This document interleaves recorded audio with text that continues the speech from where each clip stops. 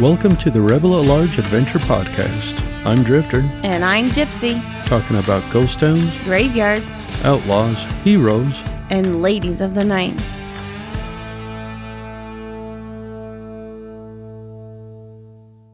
Howdy folks, thanks for joining us today for this bonus episode as we celebrate the repeal of Prohibition. If you don't know what Prohibition is, stick around, as we're about to tell you. So Prohibition was known as the Great Experiment, or the Noble Experiment. It was a federal dry spell spanning from 1920 to 1933. The 18th Amendment to the Constitution banned the manufacture, transportation, and sale of liquor. It didn't technically ban drinking alcohol. Any booze you had on hand prior to the change was grandfathered in, and you could enjoy as much as you had on hand. Several accounts stated that folks bought out entire liquor store inventories. So they had enough on hand, right? Absolutely. On January 16th, 1919, Prohibition was ratified by the states, and what was known as the Volstead Act officially became effective on the 17th of January, 1920. Boo, right? That's right. Thus beginning the 13-year dry spell for the United States. But why would this be allowed, one might ask? They might. So the early 1800s, the 20s and 30s specifically, brought with it an increase in religion, which led to an increase of imposed moral standards as well. Temperance groups started forming as churches pushed abstinence from the sin of imbibing. Massachusetts was a leader in forming laws against drinking, passing its first temperance law restricting the sale of spirits to 15 gallons or more in quantity. Not the typical run to the liquor store for sure. No. In 1846, Maine was the first to pass a statewide prohibition law, which became more strict in 1851.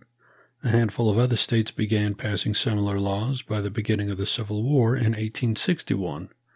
Many of these imposed efforts only lasted a few years, while other areas are still dry to this day. Yeah. Didn't you say you went through some of those states? Yeah, I was coming across the country on the Harley, so I left from Florida, went up the coast, and then crossed over into the Stokoe Valley, which borders North Carolina and Tennessee. I walked into the lodge and asked them where the nearest beer might be, and they said Tennessee. The other way. Yeah. So by the 1900s, temperance societies were in nearly every community nationwide. Women were the biggest pushers of temperance as they considered it destructive to their families. Their fella hanging out at the bar after work, then coming home trashed, which also strained the marriages. During these years, women didn't have much of a presence in the work field. They were basically just hanging out at the house, cooking, making dinner, pies, whatever, doing all the wash, that sort of stuff. And being cooped up all day, then having your partner come home incapable of even having a conversation, that really wouldn't work for me either. Yeah, me neither.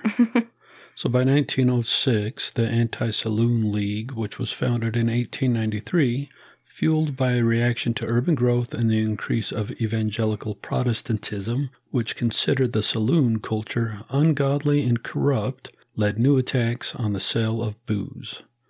They were supported by a number of factory owners hoping that a more sober workforce would minimize workplace accidents and increase efficiency. That would kind of make sense, right? Justifiable. Yeah. What does it take to be part of the Saloon League? We need more saloons instead of bars. Yeah. Now's a good time to bring back Carrie Nation. We mentioned her in our episode of Butte, Montana's Red Light District. Mm-hmm. She was an activist, loud, and obnoxious, yet not really considered a productive influence to the temperance movements. Many other organizations didn't want to be tied to her radical and often illegal ways. Right. So Carrie was born in 1846. Her folks were poor, her mom was nuts, and she really wasn't a healthy child. She got herself an education and a teaching certificate.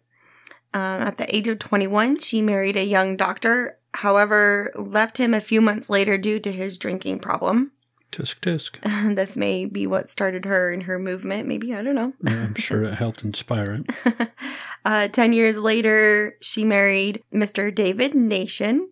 He was a lawyer, journalist, and a minister. Right up her alley. Yeah, absolutely.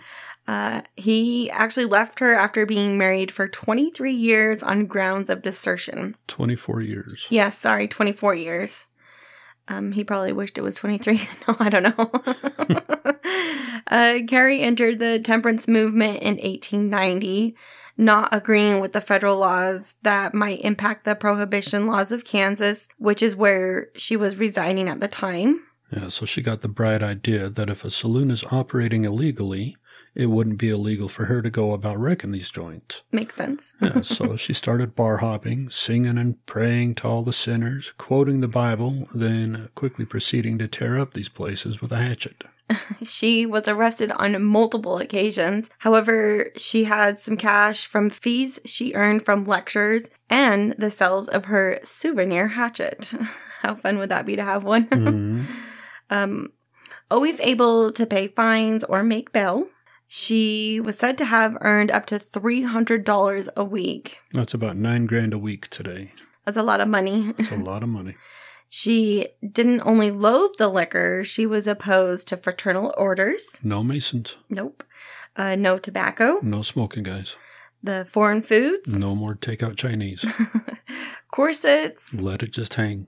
Skirts of improper length. No ankles showing, ladies. And the soft porn often found in bars. No ankles showing, damn it. We talked about this. Pretty much like a teenager, she hated everything. In our experience, it seems it's the miserable ones that last forever. However, old Carrie Nation ran out of steam on June 9th, 1911. She was 64 years old. She didn't even make it to see things swing her way. Too bad. Well, back to Prohibition. It was 1917. The U.S. had entered World War I, and a temporary wartime prohibition was put in place by President Woodrow Wilson in order to save grain for food production. Congress saw this as an opportunity to try out the Great Experiment and submitted the 18th Amendment.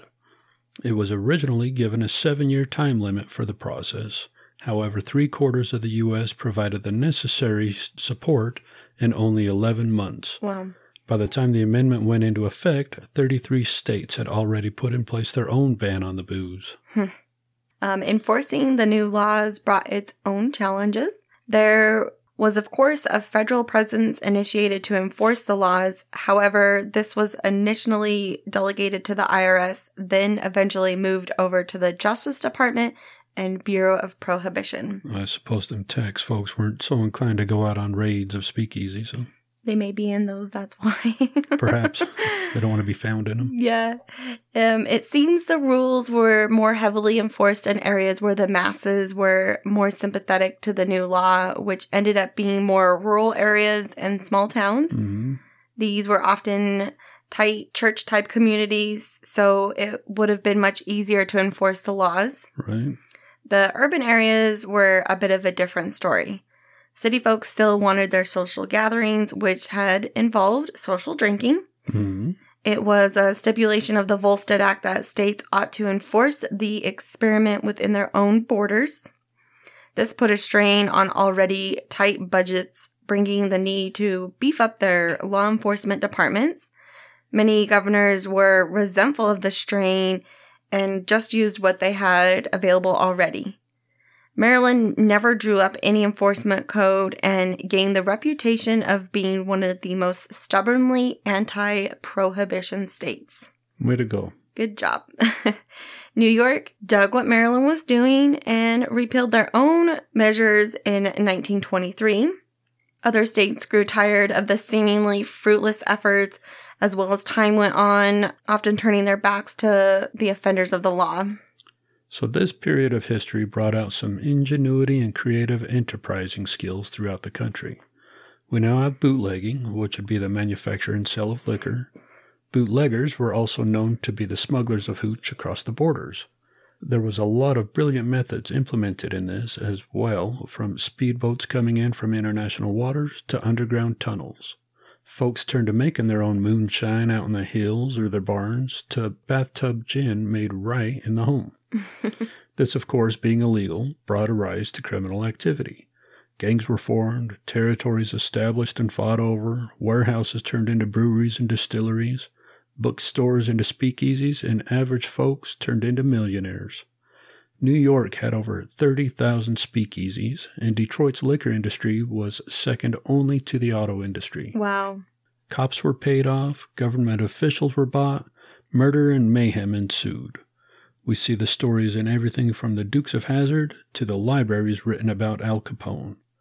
Though many makers of various spirits simply had to shut down, others were able to find new uses for their factories.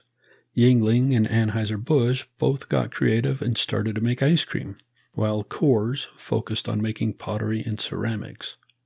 A number of breweries were making near beer to keep their doors open. A bulk of brewers were making and pushing a very creative alternative called malt syrup. Basically, it was an extract with most everything you'd need to make beer. Add some water, some yeast, let it sit and ferment. Voila, you've got beer. Yay! Winemakers were putting out something similar, selling chunks of grape concentrate called wine bricks. I imagine the same process. You add some water and yeast and you get wine. Yeah. Pretty creative. I like it. I think the malt syrup and wine bricks would have been a great way to go. Mm-hmm. Definitely something that I would have purchased. Because if you look into how to make liquor, it's pretty complicated. Right. And it was certainly safer to purchase those. Undoubtedly. Millions of gallons of rock gut were made and sold by bootleggers. It typically tasted like shit, and if that didn't deter you, the risk of going blind or poisoned should have. Yeah. Thousands of folks died just trying to get a buzz on. More than 10,000 actually died from it. It's a lot of people. Mm-hmm. Some of the cocktails used industrial alcohol, stuff made for use in fuels and medical applications. A government mandate was imposed to denature the industrial alcohol to make it undrinkable back in 1906, yet it didn't stop some folks. During Prohibition, the denaturing process now needed to include additives like quinine, methyl alcohol, and other toxins to further deter the use in adult beverages. So there were a few exceptions included in the Volstead Act that proved to be interesting loopholes. You could get sacramental wine for religious purposes, which brought an increase in rabbis and priests. And probably a lot more people going to church. Likely so. So drugstores were able to sell medicinal whiskey. You just needed a prescription for anything like a toothache and could now get a pint of liquor every 10 days. That's 16 ounces in a pint, if y'all don't know. So a number of speakeasies operated under the disguise of a drugstore, and other drugstores operated speakeasies. Prohibition historian Daniel O'Krent noted that the well-known drugstore chain Walgreens grew from about 20 locations to more than 500 during the 20s. That's a lot. Yep. Bootlegging liquor may have been cheap to make, however, it was not cheap to get. The cost of smuggling, making, bribing, ammunition, and hitmen had to be incorporated into the end product. Makes sense. Mm-hmm. The average working folks were having a hard time justifying a drink as the decade waned on. Though the cost of enforcement, correctional facilities, and holding tanks continued to rise, support for prohibition was waning with the average folks' ability to buy a drink. Temperance movements were also losing their more moderate supporters at the end of the 20s neared as well. So in the fall of 1929, the nation was hit square in the jaw by the Great Depression. By 1932, it was realized how many jobs could be created as well as how much revenue would return by bringing back the booze. Pretty smart. Mm-hmm. Franklin D. Roosevelt was running for president at this time and included such philosophy in his plan, calling for the repeal of Prohibition. That may have been the only thing he really needed to run on to secure his victory. Mm-hmm. Either way, he made win, and as he came into office, he got to work wetting his palate for a dirty martini. In February of 1933, Congress adopted a resolution proposing a 21st Amendment to the Constitution that would officially repeal the 18th. In December of 1933, the state of Utah supplied the 36th and final necessary vote to ratify the amendment. Yay! Not all states immediately dropped prohibition. Some held on to it up until 1966. That's crazy. Mm-hmm. So, did the Noble experiment keep folks from drinking? Nope. It did, however, reduce drinking by a peak of 70% during Prohibition. And after it was all said and done, there was a 30% decrease in alcohol consumption for the years afterwards. Perhaps 30% of the population died during Prohibition. I think there's a chance of that. With the gun wars and... territory war, and we've got bad bathtub gin, killing people, making them go blind. Yep. Well, that day in December of 1933, of which Utah submitted this final vote, was the 5th.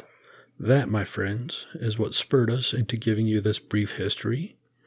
We invite you to join us this evening in celebration of the repeal of Prohibition. Much of the information referenced here was found on the History Channel. Celebrate safely and responsibly. We'll be celebrating in Utah with a champagne toast at 9 p.m. if you so wish to share the energy with us. Perhaps we'll be able to get a couple party pictures up on Instagram. Should be fun. Yeah, if you wish to see them, you can find us at Rebel at Large. We can be found on the World Wide Web at rebelatlarge.com. You can find links to the other social media or send us an email to tell us how you celebrated the repeal of Prohibition. I know, we'd love to see it. Absolutely. Well, thanks again for joining us, folks. Safe travels. We'll see y'all down the road. Cheers. Scared Marley.